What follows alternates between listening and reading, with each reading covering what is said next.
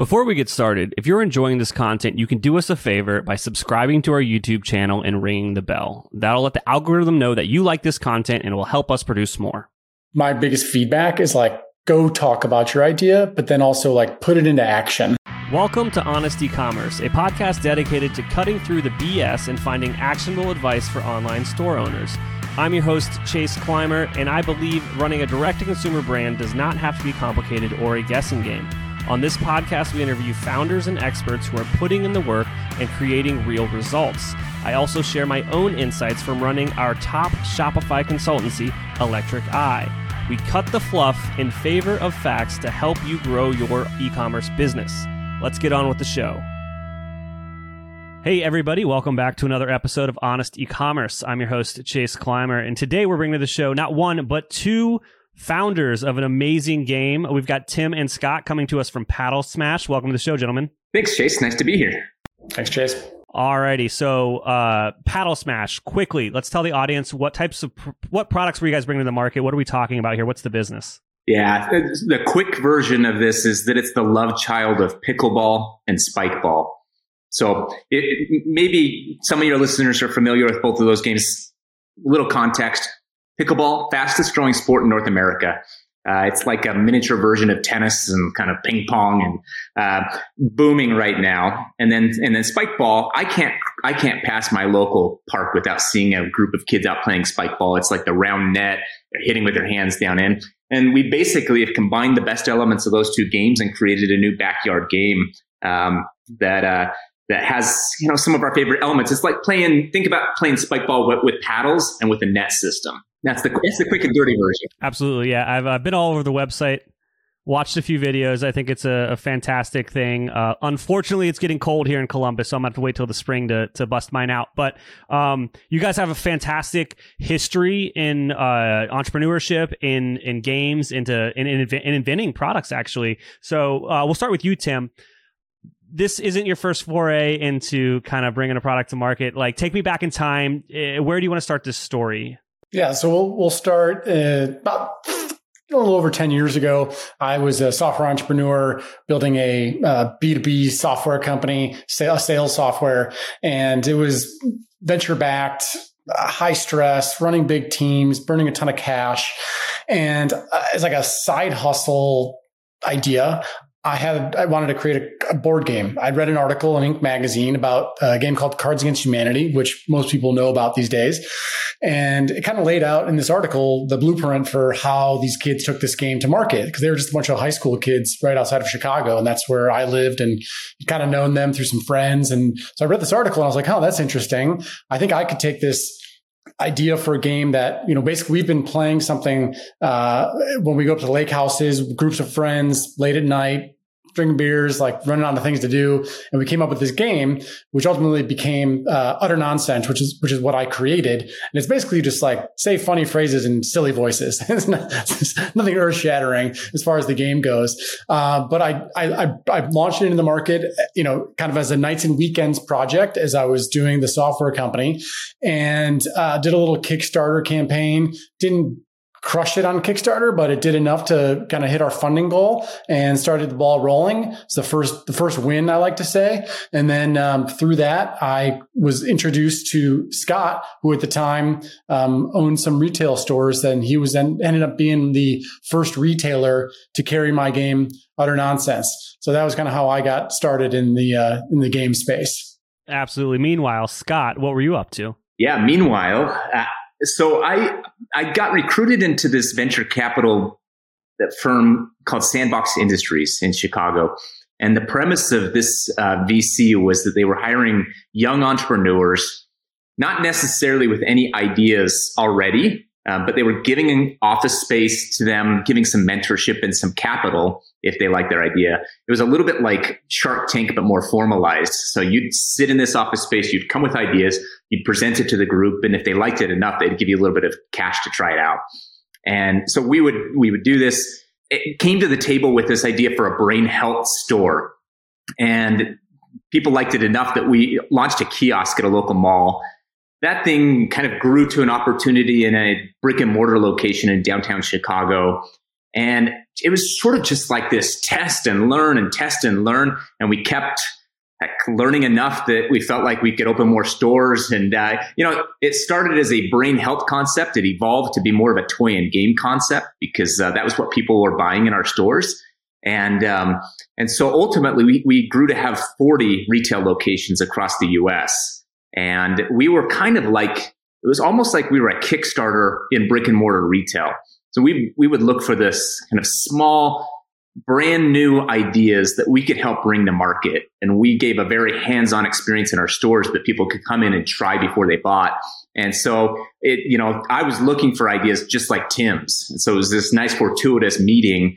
He had a brand new idea. I was looking for brand new ideas, and it gave us a nice chance to launch his game. And we kind of hit it off. We were like, whatever happens here, like we should figure out something to do together down the road. And kind of that's what brought us ultimately together to do what we were doing. Tim got his game into Target. He got his game ultimately into a bunch of big mass market retail stores and was lucky enough to sell that game to a big private equity backed toy and game company. And so he got out of that game, but was like, fell in love with the industry. I sold my chain of stores off as well to a big Canadian company called Spin Master. And so we both found ourselves with nothing to do anymore, but a passion for the industry. And we're like, all right, maybe this is our chance. And this is kind of what leads us up to where we are now, which is we were looking for ideas and we came across this idea, Paddle Smash. You have both exited your previous kind of things and you were actively looking for a new passion, a new concept, new business to bring. And you knew you wanted to work together, but you didn't have pickleball, or not pickleball, but Paddle Smash wasn't there yet. That's right. Yeah, we were, interestingly enough, we were circling around this concept. So Scott's a really big pickleball player. I've just kind of dabbled in it, but we know enough to pay attention to what's going on and look for trends. And that's something we've looked for in the past. We've launched a couple other things together, and it's trying to find trends in the marketplace, social media, obviously what's happening in the news. And you can just see that pickleball is exploding. And we were trying to figure out what's an angle to get in there, because it's like you could do paddles, you could do balls, like the game itself already exists.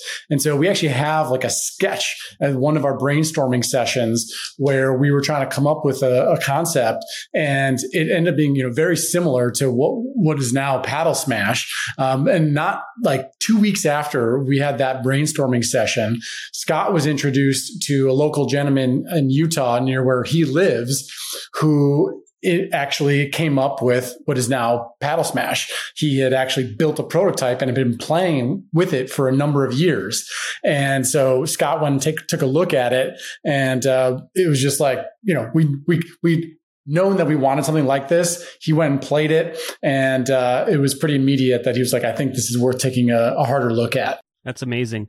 I do want to take just a quick step back. I know a lot of our audience listening to this, they want to be entrepreneurs. They have that passion, and the ideation, coming up with that idea to run with, is something that oftentimes is difficult.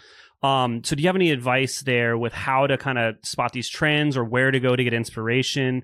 Anything with that part of the entrepreneur journey? Yeah. So one of the fortuitous things was that at my chain of retail stores, I was kind of in the middle of looking for new concepts. So I was constantly having inventors come and pitch to me, and we were coming up with our own ideas. And it's maybe too easy to say it's formulaic. It's not formulaic, but there is a bit of a recipe for how to come up with ideas. And for the most part, there are no new ingredients. It's a little bit like cooking, where there are no new ingredients. They're just rearranging of the ingredients. And that's what it is in the toy industry, certainly. You could pick any game off of this shelf, and at its core, it's a mix of things that already existed. So you take Tim's concept, this mix of accents, and there's sort of this arbitrary judge. That all came back ultimately to a game called Apples to Apples. And really, Cards Against Humanity borrowed its mechanics from Apples to Apples. They all just kind of borrow these little pieces. It's like the idea of stealing like an artist. You steal these little elements, and then you use your little artistic ability to mix them up and put them together.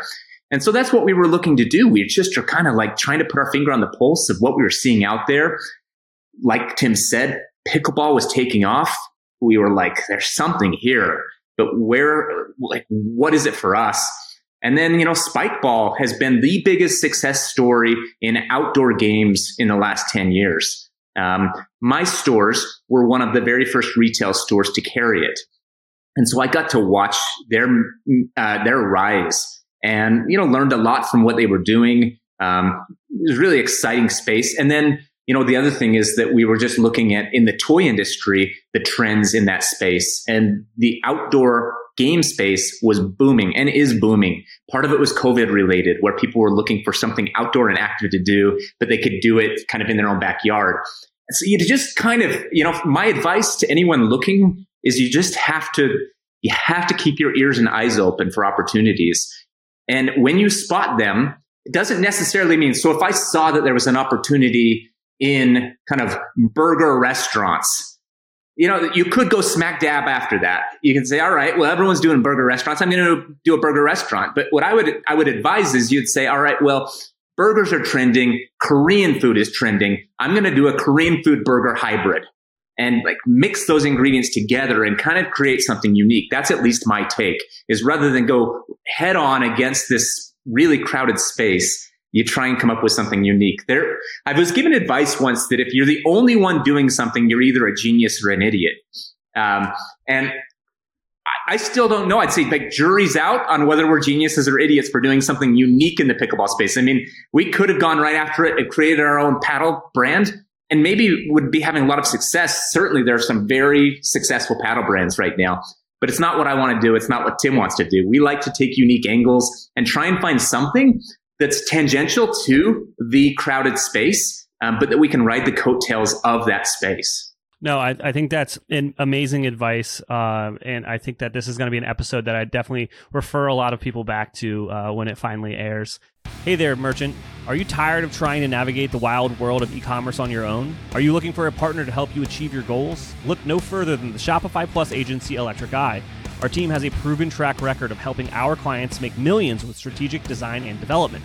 Whether you're migrating from a legacy platform to Shopify, designing a new theme for your store, or just looking to optimize what you already have, Electric Eye is the perfect partner for you. Electric Eye are true Shopify experts. Not only is our Shopify knowledge unparalleled, but we have partnerships with all the best tech in the Shopify ecosystem. And don't worry, we're easy to get a hold of. Our clients rave about our fast communication. So here's the deal. If you're an e-commerce business doing over $1 million a year, you can receive a complimentary Shopify diagnostic from our team of experts. That's free, personalized, strategic recommendations to improve your store and grow your business. To get started, head on over to electriceye.io/connect to schedule an intro call with one of our experts. That's electriceye.io/connect. Struggling to get your Merchant Center ads approved but keep running into a price mismatching error? Wondering how your competitors are showing reviews, price, delivery, and product availability directly in search results? What if there's a way to get more traffic without fighting for rankings? Well, that's where Jason LD for SEO comes in.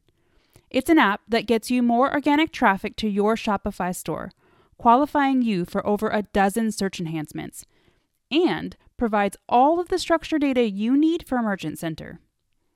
Jason LD for SEO automatically adds the structured data needed, and it's updated regularly as the rules change by Google. It's a hands-off SEO app that you don't need to monkey around with to get working. It's the safest, easiest, and most effective way to stand out from your competitors in search results. Contact us to get your free structured data audit for your store. Find Jason LD for SEO in the Shopify App Store to get started. That's JSONLD for SEO, or go to jsonld.app. All right, so let's fast forward a little bit. You have the idea, you somehow find a local gentleman with a prototype that you go play. What happens from there? So let me give a little more backstory to this gentleman, because he's not only an important piece of the story, it's a cool story as well. So this guy's his name's Joe Bingham. He's an older gentleman with 7 kids. I think the youngest is probably like 12.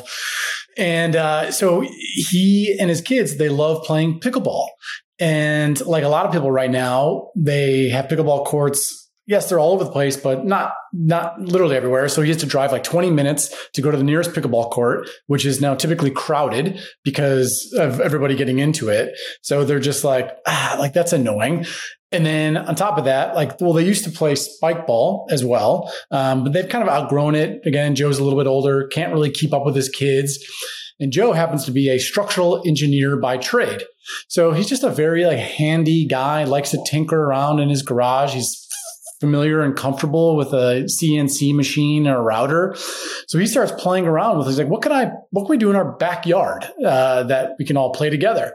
And so he kind of brings these two concepts together, buys some big sheets of plastic, orders some netting, and just basically, Frankenstein's this thing together. But actually made a very nice prototype that he and his family and his neighbors and his friends ended up playing this game for 2 years.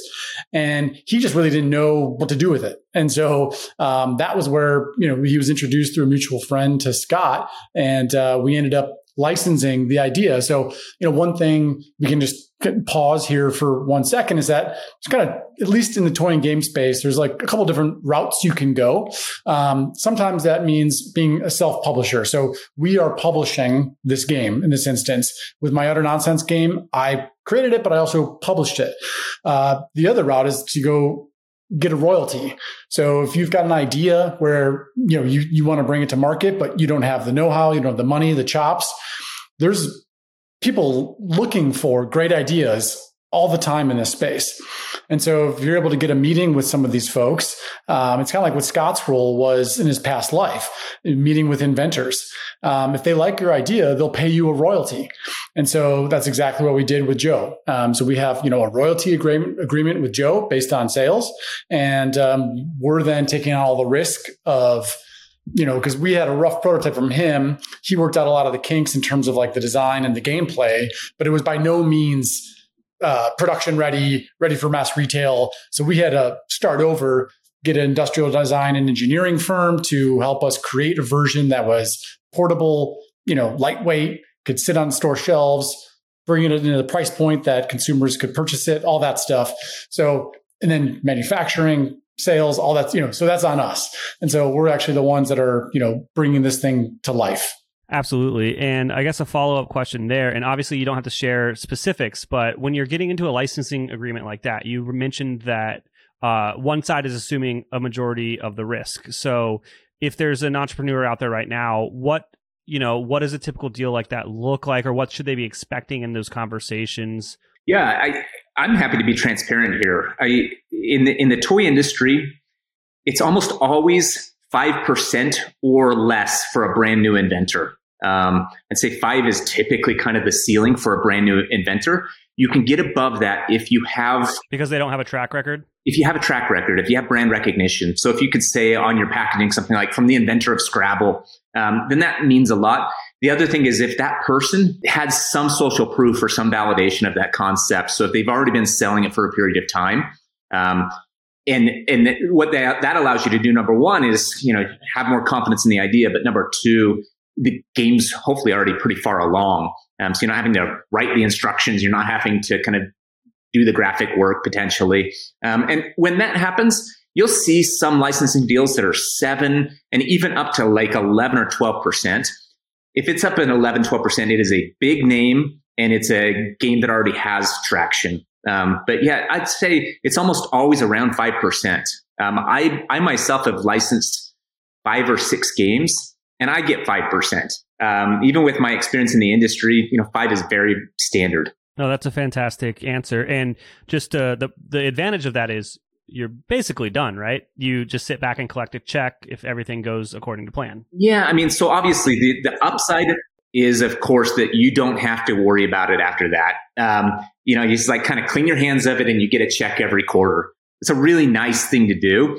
There are hard parts about it. You lose complete control of your idea. So if it is an idea you feel very passionate about, you don't have any say in what that looks like when it comes to market. I have one personal experience with this. I came up with an idea that I really liked and thought there was big opportunity around, but I just was swamped with other stuff. And I was like, I don't have time to bring this to market. So I pitched it to a big company. They licensed it from me. And they took it in a direction I completely disagreed with. They decided to go after the adult party space. I was like, this is perfect for kind of a tweenage kid. They're like, no, this is adult party. And I disagreed, but I had no control over it. I had no say in what they did with it. And I would say, like, as a result, I don't think the game did as well as it could have. And so I got small royalty checks, but it wasn't my decision anymore once I decided to license it off. So it is a decision every single time, whether you want to do it yourself or you want to license it off. If it's something you feel very passionate about and you feel like you have know-how around for getting it to market, because it is hard to get a game to market, then try it yourself. But I think Tim is a really good example of when it makes sense to try it yourself.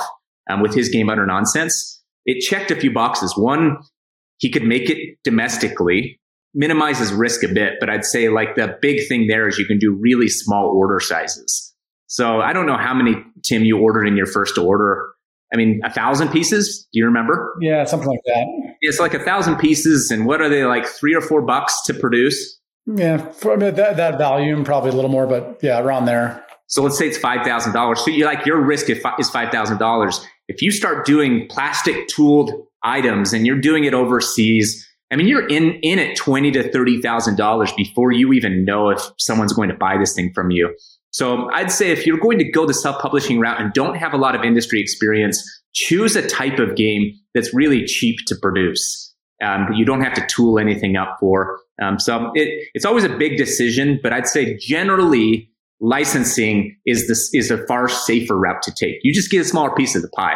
Awesome. Thank you so much for that answer. Let's bring it back now to your game. So you have licensed this product. What now? Yeah. So as I was starting to say, I mean, the first thing we had to do was make it so that it was ready for mass retail. So, for the past year or so, we've been in design, working with an engineering firm to, create it almost like from ground up of what he had, a version that we can now, take to stores and take to mass market.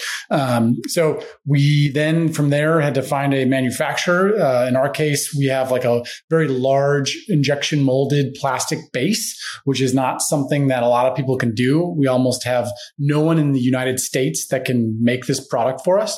So we are building it offshore in China. Fortunately, that's where there's little pieces of this story that, because of Scott and I's background in this space and just knowing some of the different people to work with, we fortunately have really good relationships with some of these manufacturers overseas. And so we work with a great company in China that's creating the game for us right now. It's manufacturing it. And we just got our first shipment in a couple of weeks ago. And so we are now, live in the market. And it's like kind of it was a little bit of a hope and a prayer. We were like, let's get this thing out there before we really talk to anybody as far as retailers go. Because we built up a Shopify website. We built up an Amazon listing. So those are the things that obviously we can control our own destiny with. And that's kind of like the trend these days, is that even for direct to consumer folks or I should say, even if people want to go into retail, it's nice to be able to have this leverage by having your own sites that you can control to get some of that traction that Scott's talking about before you're having these conversations with potential buyers at these retailers. And so that's our strategy. It's like, let's get the reviews going. Let's get sales going. Let's get the word out there, and then we'll approach some of the retailers that we want to work with. Well, we diverted from that strategy a little bit and just said, screw it. Let's just give it a try. Let's talk to a couple that we'd want to work with if just who knows. Well, lo and behold, they all said yes.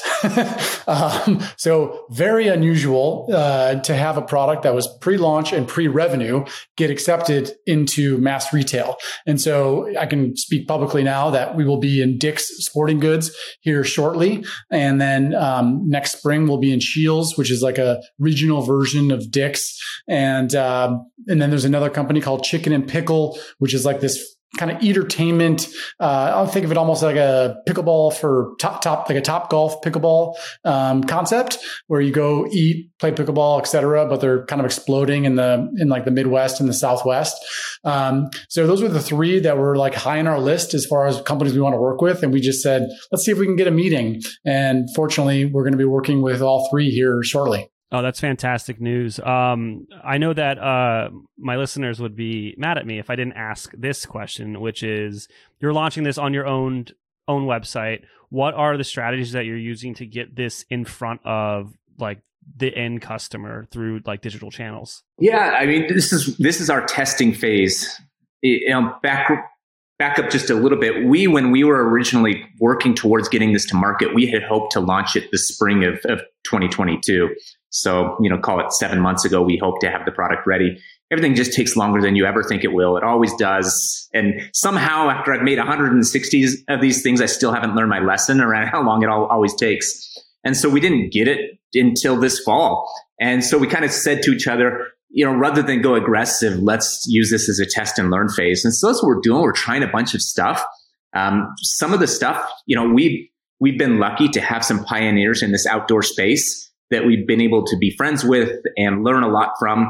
Spikeball being one. CrossNet, for those, hopefully some of your listeners have heard of CrossNet. It's a quickly growing outdoor game that's like a Foursquare meets volleyball. Again, like the mixing of mixing of ingredients. They've had a lot of success over the last 3 years. Chris was one of the first 20 guests, I think. Oh, that's awesome. Yeah. So Chris has been a good friend to us and has been helpful and given us a lot of advice. And one of the things that we've learned from both of them is you just have to kind of get it out. There's like this inherent virality to games. And I'd say especially outdoor games. When you are out playing, people see it and they want to know about it. And so, you get a set of, if I were to take Paddle Smash right now to my local park, invariably someone will come up and ask me about it and they want to know more. And if I'm able to kind of say, well, yeah, like go to this site and get $20 off and you can buy it. Well, there's a little bit of a snowball effect and we've already seen that. So I'm here in Utah and we've kind of said to ourselves, well, let's start in Utah in many ways and like kind of test this snowball effect. So here's all I've done so far. I've gone to one local festival.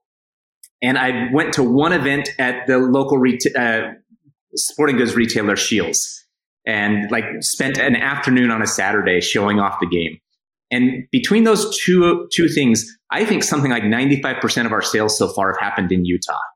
And it's just become this, like I was at the festival for 2 days and enough people saw it, that enough people bought it, that then when they bought it and started playing it, their friends saw it. It's just this funny thing. You start to see these little pockets form.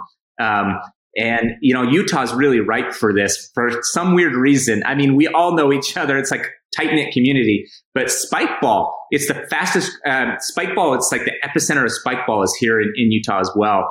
And so we just spread things quickly. So we were like, all right, let's take advantage of me living in Utah and try and use a little bit of that snowball effect. So that's one thing. We actually have on our site a way to kind of formalize that. We call it Paddle Cash.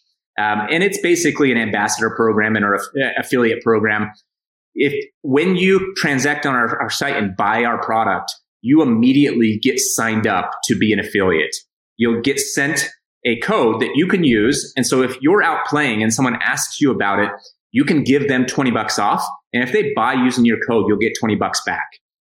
So for us, it's just us saying, all right, what has worked for these other companies? And it's getting people out to play and giving them an incentive to spread the word, to evangelize for you. So that's one big thing we're doing. Tim, you can take some of the others. So we are going the traditional digital marketing route. We have hired an agency that's just engaged on the ads for Instagram and Facebook. So we're getting going with that right now. And then we've also got the Amazon listing and doing have an ad program for that as well. So those are like the main ones. Let's say we're on this podcast. That's another. So we are doing a podcast tour, and I like to say, we're just trying to increase our surface area of luck, let luck find us by getting out there and just spreading the word and evangelizing. And, hopefully that gets a few sparks going. Yeah. One thing we've learned is we think pickleball, we think pickleball is our target audience, pickleball players. There's these two worlds, pickleball and spikeball, and our products emerge of those, but we're picking one of those as kind of what we think will be the market. And as such, we're looking for for pickleball players, professional pickleball players that we can work with from a sponsorship perspective or sort of product for post. And so we've got a lot of that in the works right now, nothing formalized yet, but a lot of professional pickleball players that we will be kind of working with.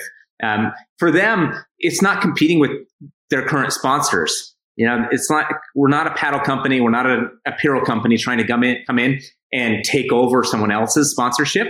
It's something that they can add on to what they're already doing. And so for them, they kind of, when we talk about it, they're like, this is great. It's like another thing that is kind of like pickleball, but I can do it without kind of treading on top of current sponsorships.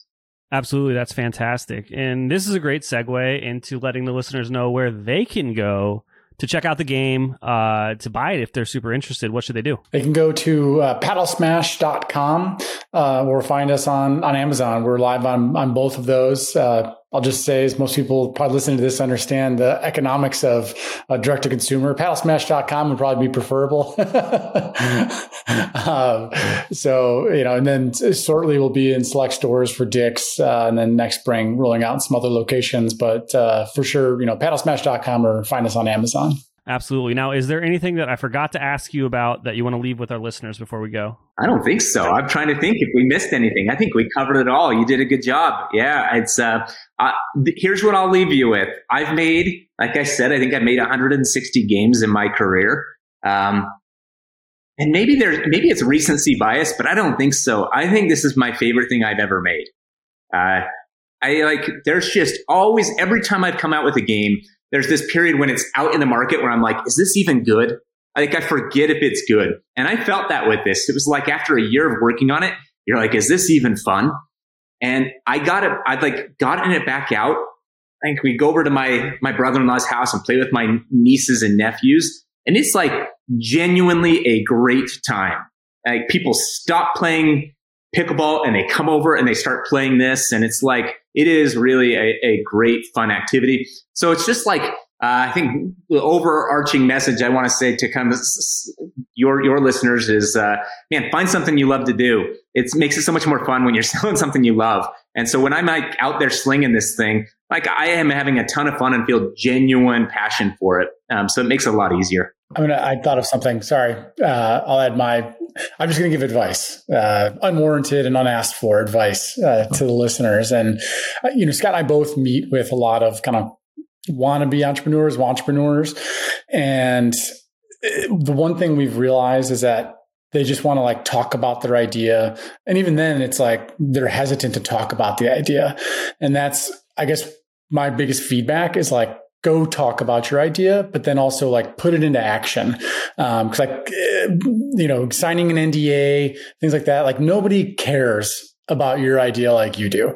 And so go out there, get that like just raw feedback from people outside of your family and friends, because all your family and friends are going to tell your idea is great. So that's not good feedback. You want to talk to people that don't know you, have never, worked with you. Try to just get that raw feedback on your idea to understand if you really have something. It costs you nothing before you then start to take next steps. But definitely go take next steps also. You just got to jump in.